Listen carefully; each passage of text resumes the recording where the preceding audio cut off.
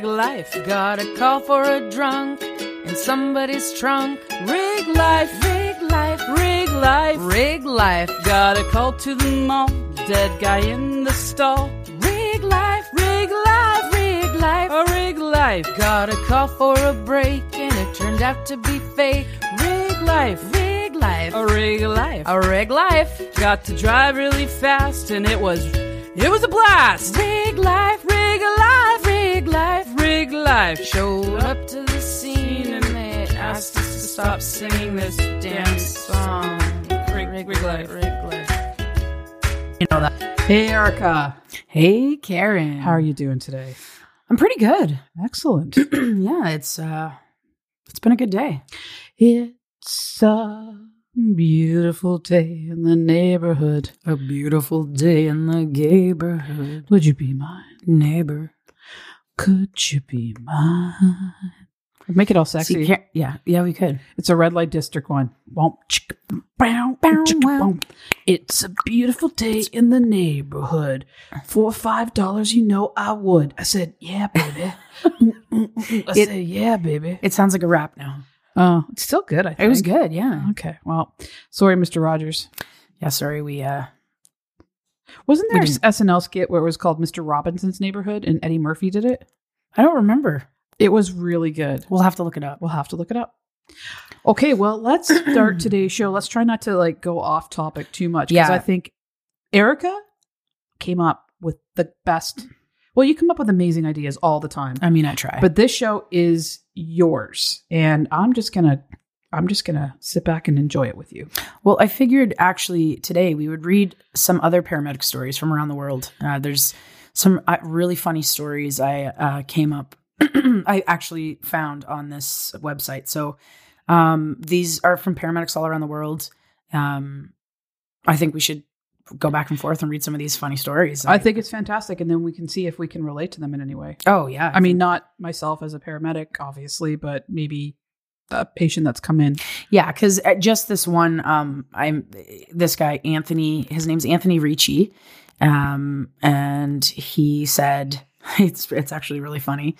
So we were called to Loma Linda University Medical Center to pick up a 5150 psych patient. I'll call Bob. We were to take him to a behavioral health unit. It was the sort of call none of us like because it didn't require a paramedic unit. But at the time, that's all our company sent. My partner drove us to the emergency department parking lot to park. As we approached the parking spot in mind, we noticed a commotion going on just outside the emergency department entrance. A circle of approximately a dozen medical and security staff formed around a guy. The guy was in a karate-style fighting stance, threatening anyone who approached him. The staff looked flustered and were trying to figure out what to do. It was like a scene out of those old Chinese martial arts movies, the hero surrounded by enemies. We nosed in about a dozen yards away and looked at the paperwork again. I had an idea. I stepped outside the ambulance and called out, "Bob! Hey, Bob, is that you?" The fight-ready guy in the center of the circle jerked his head around looking at me, his eyes dark with excitement. "Who's asking? Who are you?" I answered, "Bob, we're your getaway van. Get in. We got to get out of here." And I went to open the side door. After pausing for just a second, Bob ran to the side of my ambulance and jumped inside. I told him to buckle in quickly so that we could get away. Outside, a group of nurses, techs, and security guards looked completely confused. I located the nurse who had his chart and signed for the patient, taking his paperwork. Getting inside the ambulance, I introduced myself to Bob as a safe house liaison. He was seriously deep undercover, Bourne style, and began telling me about his adventures as we drove away to the behavioral health center about 10 minutes away. Seeing how agitated Bob was, I told him the overhead vents, fire sprinklers, were releasing a slow-acting sleeping gas, and that we would all start to become sleepy very quickly. "You need to fight the gas, Bob. Don't go to sleep on me. We need you to stay alert." Bob yawned in acknowledgement of his warning and managed to stay awake until we got him to his room and the transfer to the safe house was completed.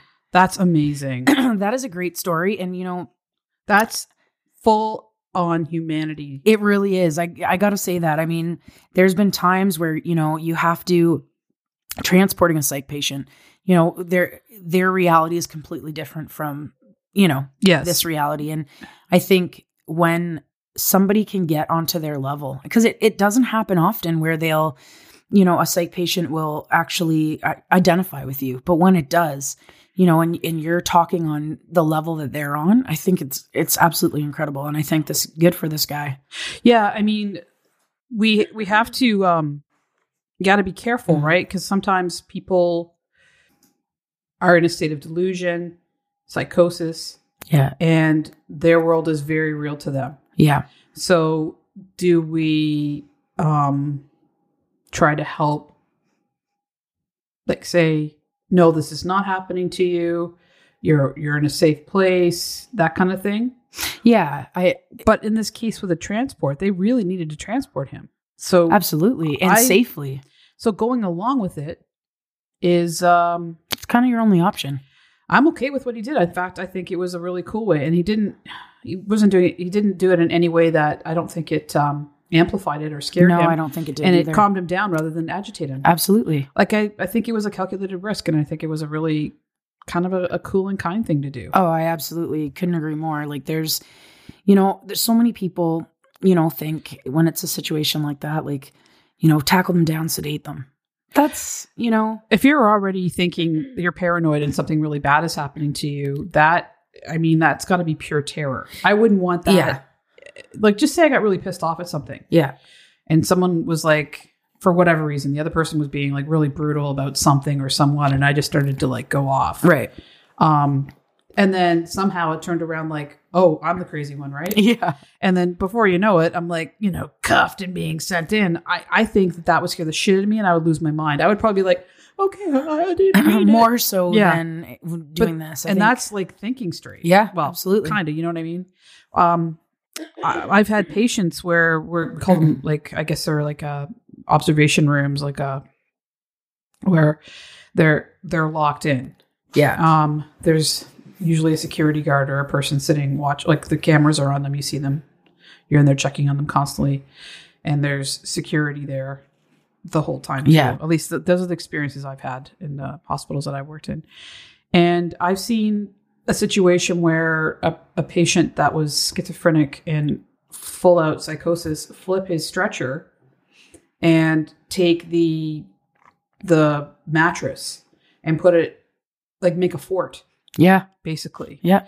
And so you can't see them because they're, they've got this fort and they've got blankets, they got the whole thing. So what do you do? Like, I mean, we can't let him stay like that. We don't know what's going on behind there. Yeah. We don't know if he's going to open the door and he's going to like lunge at you. So, and in this case, he did. He was like throwing stuff. He had a urinal. Everything was flying around the place. And it was a situation like that where we had to sedate him. Right. And you don't want to give physical or chemical restraints. No. We did have to restrain him initially. Yep. As soon as he calmed down, the restraints came off. Of course.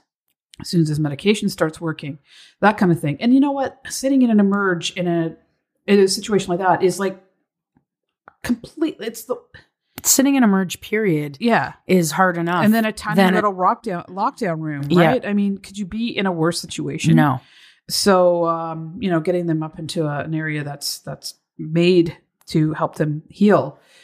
But, my heart goes out. Like, I kind of want to go in there and, say, like, find a creative way to help calm them down. But unfortunately, sometimes you have to take extreme measures. Of course, under all legal to do so, but it's still extreme. Oh, of course. So for this guy to do that, like, kudos, man. Good on you. Great thinking. You're amazing. Awesome. He was amazing. There's this other one. It's actually a really cool story. You might actually have some say in this one. Okay. It's by Chris Bardis. Okay, shoot. So this is Chris Bardis. He's actually a flight paramedic. Cool. I would have loved to have done that. Oh, yeah, me too. Sometimes I just see the helicopters land like orange. Yeah. And I was just like, oh God, what I wouldn't give. And then I saw the inside and was like, nope. Yeah. So tight that, I have to give credit. There's one hospital that I worked at where the ER and the venting system, because the hospital is quite old, right? At least that section. Yeah. The venting system went all the way up. Right. For whatever was on the roof and all the floors down. So when the helicopters would land, we would smell the fuel. Right. So there was like, so now when I smell that fuel, I almost get like excited. Oh yeah. Like, I mean, because then something's coming. Yeah. So you'd be in the trauma room. You've got all the lead on, like you've got your lead aprons on because you've got x-rays flying all over the place. Of course. you got your protective gear on and you're like, you've got everything set up and you're just like kind of bouncing on the balls of your feet going, okay, it's coming. And then you smell that fuel and then they come crashing in like, minutes later. And it's like, then it's like insanity. Oh, it's great. And as much as that, like, I don't know, I fucking miss that. Yeah, I miss it too. I know. And it sounds like it's at the expense of someone having an injury, but someone's got to help them. Exactly. So why can't it be us? You know what I'm saying? But so anyway, that's kind of an aside from like what you were saying here. Oh, this story is hilarious. Okay. So he says an elderly woman, I'm guessing 80, but I don't remember. She walks to the bathroom and she's stooping over working with a cane. She comes back and sits in the cot and asks if I can help her out. Now I'm a young, strong type at the time. And the nurse is out with a critical patient. So I think no problem. I ask if it's going to be okay if I grab her under her armpits and say I'm going to pull her up on the bed. And she says, okay. So I reach into her armpits as she's sitting to lift her to pull her up on the bed. I pull and lift and literally every spinal joint she has loudly pops. It sounds like a machine gun has gone off in her spine. And she screams. I'm in a panic thinking, oh my God, I just broke her back. I want to get my voice under control so I can ask her if she's okay. She stops, looks at me, moves her arms around like she's got more motion than she had in years, then sits straighter than she has since she came into the emergency department and says, I am. In fact, I feel a lot better now. That would be when I perform my first ever and hopefully last untrained, unintended chiropractic adjustment. Just how scary would that? Scary, but how relieved must that woman have been? Oh my God. It must have been like for all those knuckle crackers out there. I'm a knuckle cracker. And it's like, I have a friend and he cracks his neck. He'll just literally go crack. And then he's good. I don't know how he does it. Sometimes it's like like the triple pop. Oh God, I don't know how he does it. There's a guy my son told me about. He texted me one day and he's like, I'm obsessed with this chiropractor, watching chiropractor adjustments online on the on YouTube. And this guy, I mean, there's times where he uses like little, like, what do you call those hammers they're not hammers. They've got like rubber. Oh, mallet. Yeah. This guy will like use a mallet and like, he's just like almost barbaric the way he does it. And they're like, it's like extreme. Is it chiropractor-y? I think I've seen this guy. No, that's for your feet. I think I've seen this guy. He's a big guy. Yeah, and he uses these and they're plastic. Yeah. And he hits it with a mallet. Yeah, I saw that. I was like, oh God. But afterwards, and he works on people that are like extreme athletes and stuff like that, and they swear by it. So there is some satisfaction in listening to that, like crack, crack, crack, pop, pop, pop. But that's scary because some of the elderly make noises in their joints that make you feel like, oh my God, I just ruined them. Yeah. And like everything. Or I remember this one elderly woman, we moved once, and why she sticks out is because her reaction was the best, is that we moved them and she could see the look on her face and she starts laughing out loud and she's like, oh, yeah, that's me. Don't worry. I'm good. I guess we all like made that face like, ooh, but anyway. Okay, so what's the next story? Okay, so this one's pretty funny. This is John Morrissey. Okay, and he works for Associates Emergency Medical Services and General Education. So we get a call to a location for an unspecified problem, which is always the scariest call. Unspecified is that right? Worst. Yeah. So doors. So open. You guys can like literally be walking into anything. Well, I mean, yeah, kind of. Yeah. Yeah. Oh man, we don't get that. They try and get as much information. We'll get people fly through the doors, but we're in a controlled environment. Yeah, which is and we get them when you already know what's going on. Yeah, we get them like prepackaged. Kind of. These are definitely not prepackaged. Jesus. So we get a call to a location for an unspecified problem. Doors open and we walk in. No one in the front room. Hello, ambulance. You called? I'm in the bedroom. So we walk in and there's a shirtless guy in the bed with a blanket over him. What seems to be the issue? Promise you won't laugh? The words we live for. Why no? No, we won't laugh.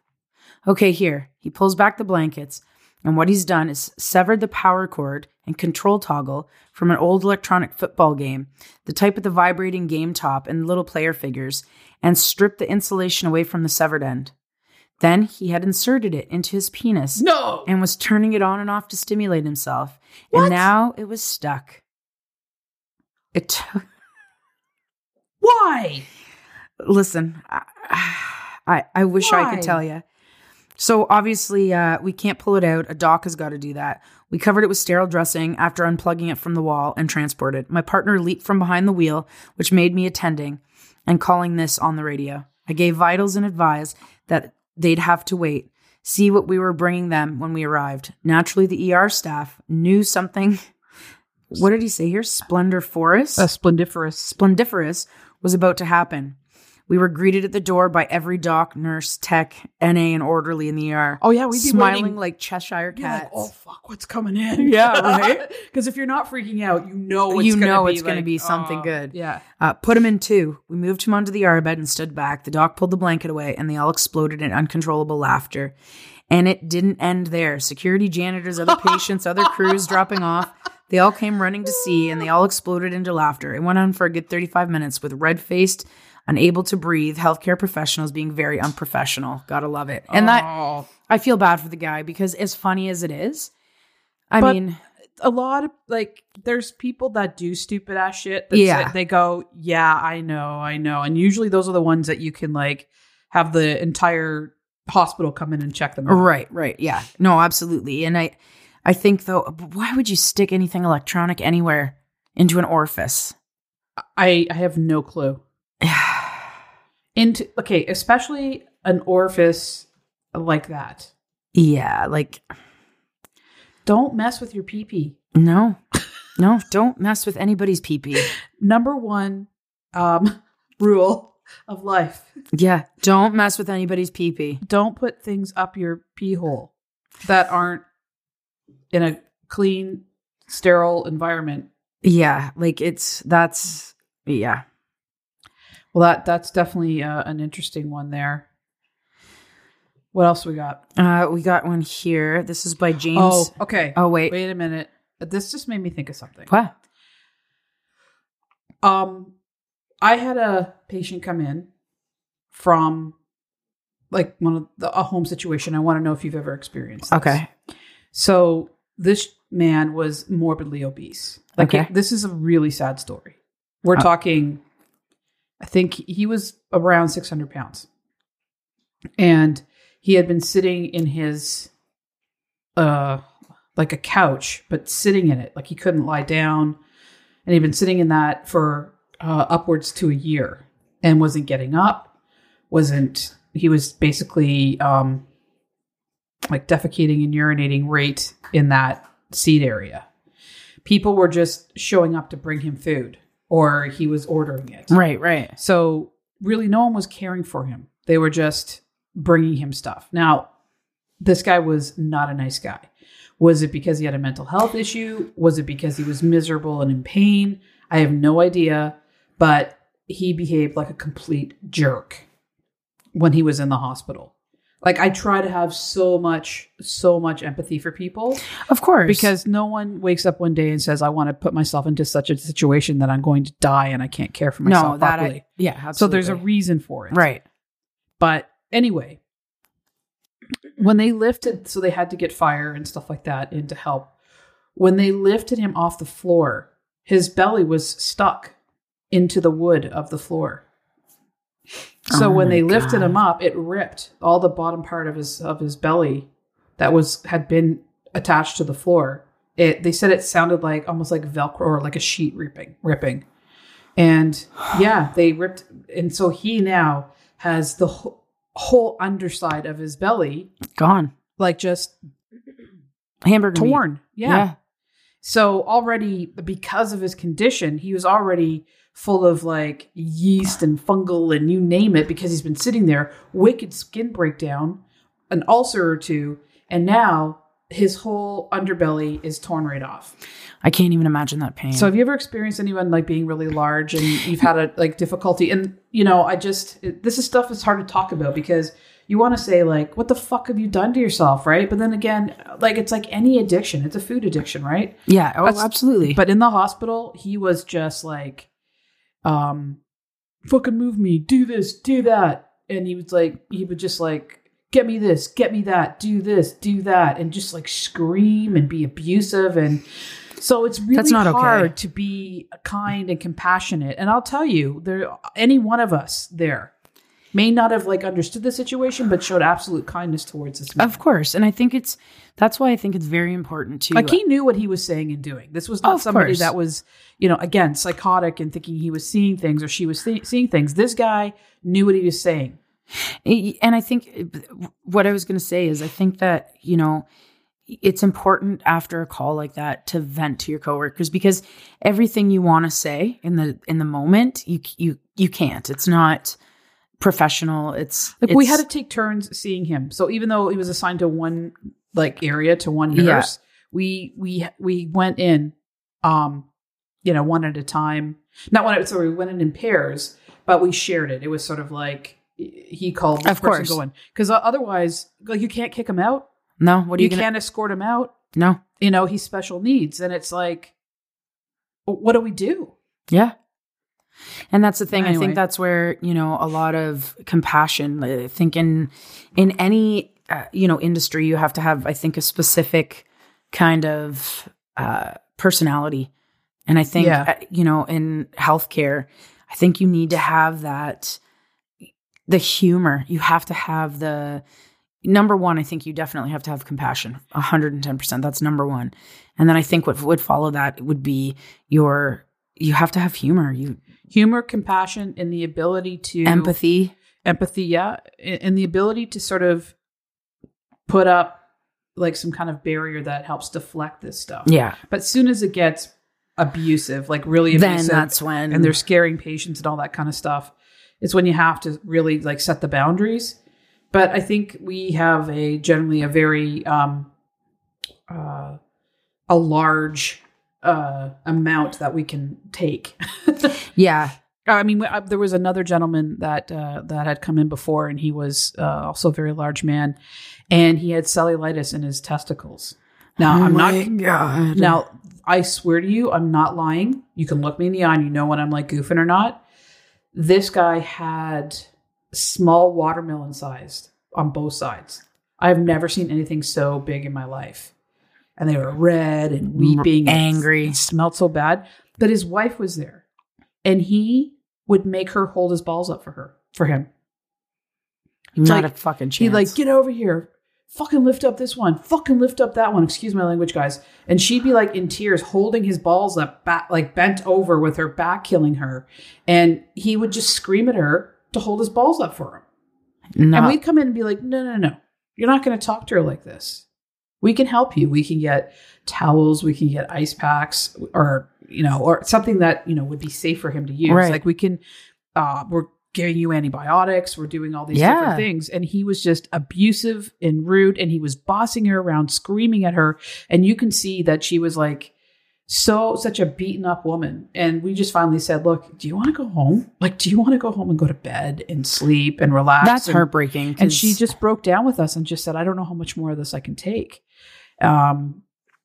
So she went, and good for her. And and he was just like, where do you think you're going? And blah, blah, blah. And it was just, and he would take like any gown, like he couldn't really fit into a gown. So we gave him sheets, or we'd put 2 gowns. Like we do everything we can. Right. He would strip off and just sit there naked in the chair, like intentionally to get attention, or to like, to piss people off. And it's like, how do you deal with these behaviors? Because they're juvenile. I mean, they're toddler. Yeah. And so sometimes you just, honestly, you have to shut it off. You just have to shut yourself off and kind of be a little bit of a robot when it comes to stuff like that, only because you're either going to flip your shit, which is a definite possibility. Yeah. And it's a possibility, but not an option. No. And it's not an option unless you want to lose your job. That's cool too. Yeah, but, it gets to a point where sometimes I think for a lot of people, it's just too much. I think, like I know some people where, they were paramedics for years and years, and, it got to a point for them where they were just like, I've lost the I've lost the compassion. Yeah. I no longer think, I can't laugh at this stuff anymore. Yeah. Because I want to tell them exactly where to go and how to do it. And, and you can't, you get to a point where you're just like, you know what, I got to stop. And I think, how much can people take, really? Well, right? exactly. And you can only talk about things so much with people, and it gets to a point where, I think a lot of, talking about PTSD and anxiety and depression and stuff like that, I think a lot of healthcare workers fully understand this kind of thing. And I wish they almost would. I'm not going to speak for everybody. I'm going to speak for myself, where I think they need to understand it more, because, they experience this every day. You have people coming in there, they're dealing with, mental health in the ER. I'm sure mental health was a huge thing. And, they're still to this day, that some of these people in there, nurses, doctors, RPNs, PSWs, they're dealing with it as well, but it's almost still such a stigma. And I think okay. So every once in a while, one of us becomes the patient. Yeah. Has the breakdown. Yeah. And I got to say, for one, and experience everyone, the compassion that is shown towards that coworker who finally just can't take it anymore. Yeah. And it could be that maybe they had too much to drink that night and it was just like, kind of lost it a little bit. A rough night. I've dealt with somebody who attempted suicide. I'm sorry. A coworker that I really, really just loved. But no, because I don't work with them anymore. No, but they went. Now you work with me. Yeah. They went through it. And you know what? They were put in an area. So didn't have to deal. We will put you in an area where you can just not have to worry about, because you don't want to see anyone. No, of course. Okay, well, I'm that one that broke down. I'm the one that this and that. I don't want anybody to know my problems. And so you get that. You get, you don't want people to talk about you. Yeah. But you get the best of what we have to give. And then beyond that, this one particular person is such a badass. They're better than I've ever seen. The most compassionate, caring, advocate for mental health in general, but mostly for the 911 community. She's absolutely an amazing human being. And I saw her at her absolute worst, probably not even. Yeah. And then a year later, it's back working strong and like a fuck you. You didn't, you know what? You got something to say it. But not a chip on her shoulder. It's just like, whatever. Yep. And it's just like, I'm like, you are an incredible human being to go through that. So, there's no shame in it. There is no shame in it. And I wish and more guarantee people... you your coworkers are going to love you. Yep. They're going to support you and they're going to do exactly that. Let's get you in a room away from everybody else. Yep. Let's get you a doctor in here as fast as we can. And we're going to fast track you and do our best for you. And you're going to get loved all night. Do you ever want the best sandwich in the fridge? You got it. You got it. You want the coldest fucking apple juice? You've got it. Yep. The warmest blankets and the fluffiest pillows? You got it all. Yep.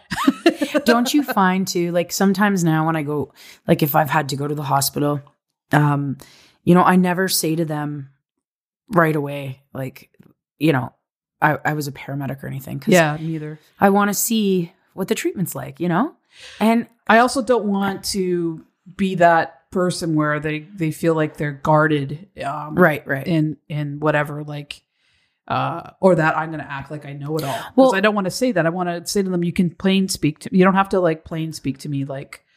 Just tell me. Well, sometimes I think though, it comes up. So, the last time I was there, they said something and I said, "Oh, are you sure? 'Cause it's blah, blah, blah, blah, blah." This was a nurse telling me. Yeah. And she's like, "How do you know about that?" And I said, "Oh, I was a paramedic." Uh-huh. And she's like, "Oh."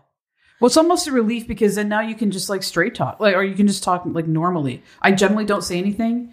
And oftentimes it's because I have an understanding of what they're saying. They say, "Oh, okay. Oh, I get it." But then there's that click into oh, okay, we're fam. Yeah. Yeah. I've cared with elderly nurses and they'll be those are the best. And I just want to give them everything they want. And they're usually got that, that that Do a voice, Karen. a voice. Well, I mean, I had my Aunt Vera, and she was like, "Oh, for God damn it, for Christ's sakes, you know, Give me the damn needle. I'll give myself my own IV. You know, or you say, okay, I'll get you up to the commode.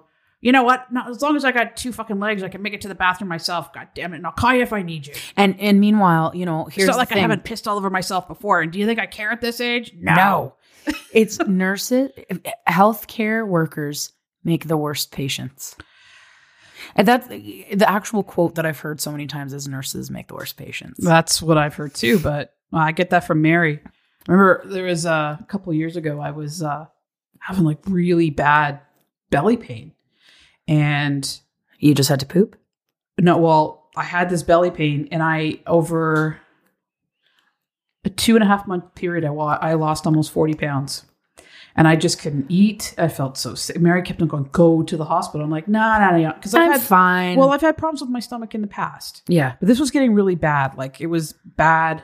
Right. And then, you know, she kept saying, go to the hospital, Karen. Exactly. Let's go to the hospital. So finally, I called her at work, which is like, unheard of. I just don't do it. I'm not going to interrupt her. But I called her at work and I said, I think I need you to come home right now. And she's like, and because she worries so much, I just see her flying to me and like do a damn accident, just trying to get to me. Anyway, long story short, I had a bowel obstruction. Oh, God. Yeah. And so that's why. I mean, let's just leave it for a little while and let it get worse. I mean, well, but I didn't know because I've had. Were you throwing up? Well, when I went in, okay, this is kind of a funny story. We're talking about waiting room stuff and how people are in. Okay.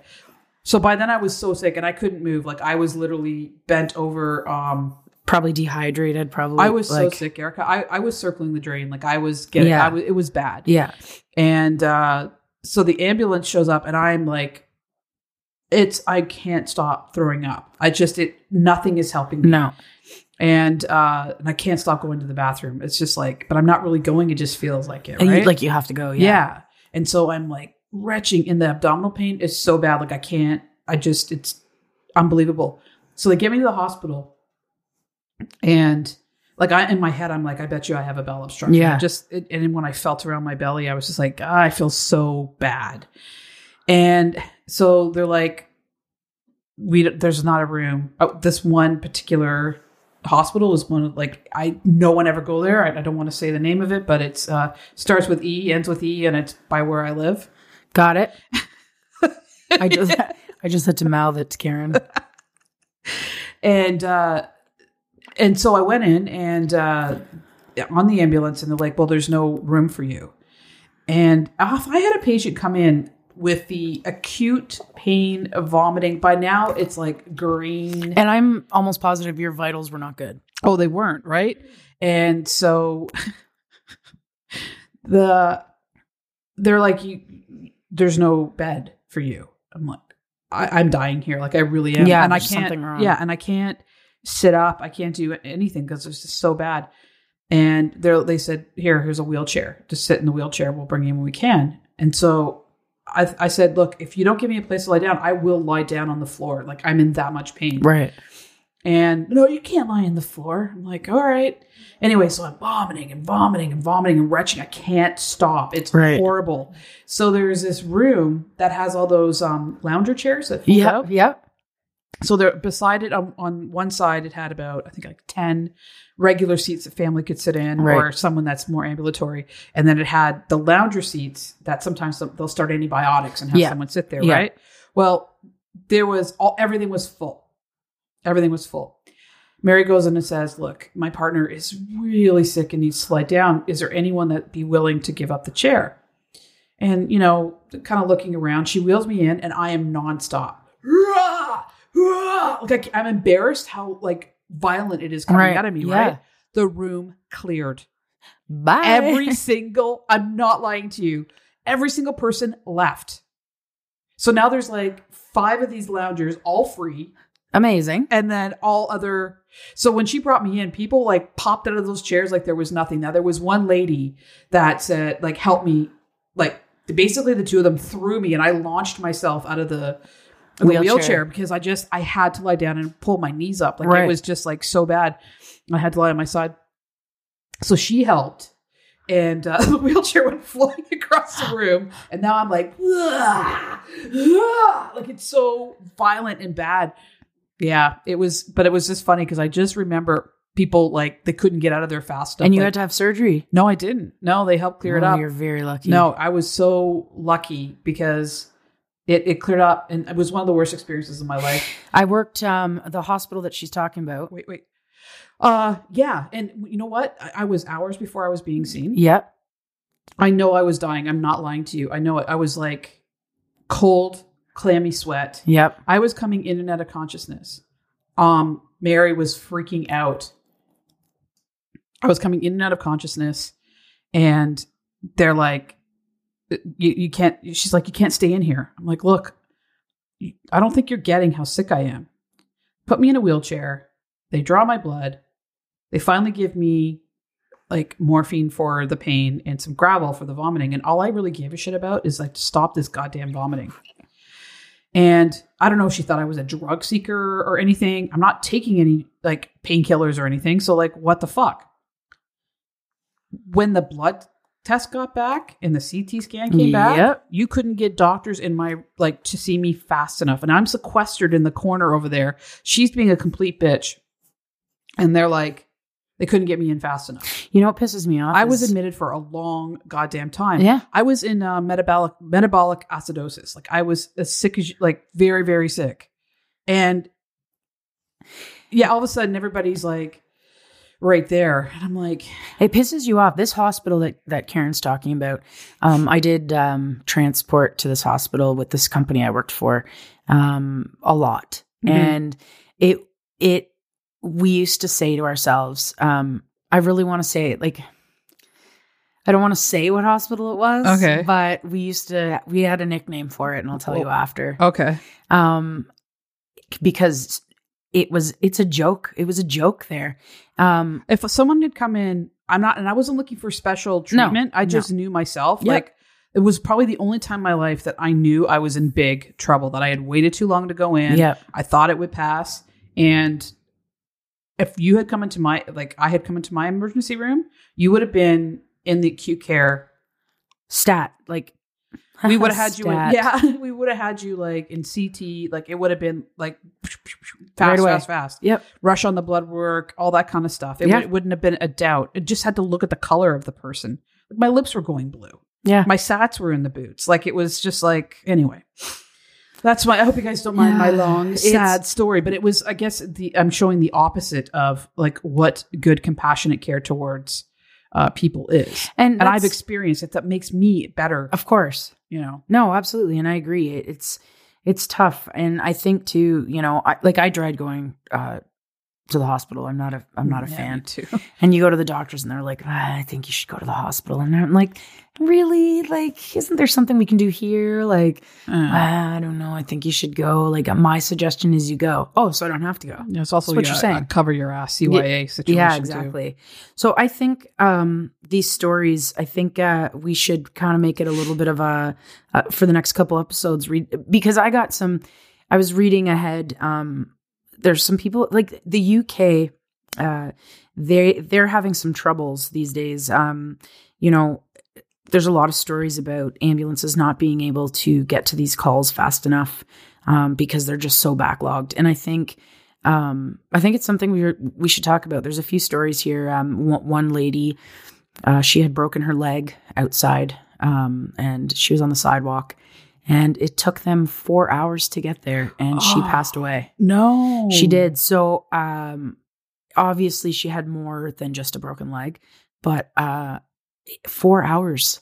But also too, she could have had a fat embolism, like a different, you know, a clot. Absolutely. Any of those things could have happened in that time. Those where you think most breaks you can fix, and then, you know, it heals and you walk away. But who knows? It was not the case. So I think too, I want to shed some light on that, because you know, I love the UK, and I think that we should really, we should talk about it. I mean, somebody's got to have a solution to this. There's got to be. The UK has one of the best healthcare systems in the world. They really do. And it's not from lack of ambulances want to get there. You know what? This is where we need to do a coming in hot, because talk about the prank phone calls.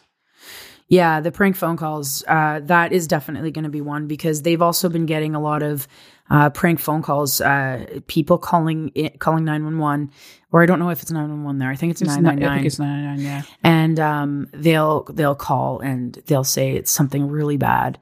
And they'll send, a few different, they have also different, like they have doctors that ride in some of these ambulances. Uh-huh. So they'll send a bunch of people who they think, they're going to need for this call.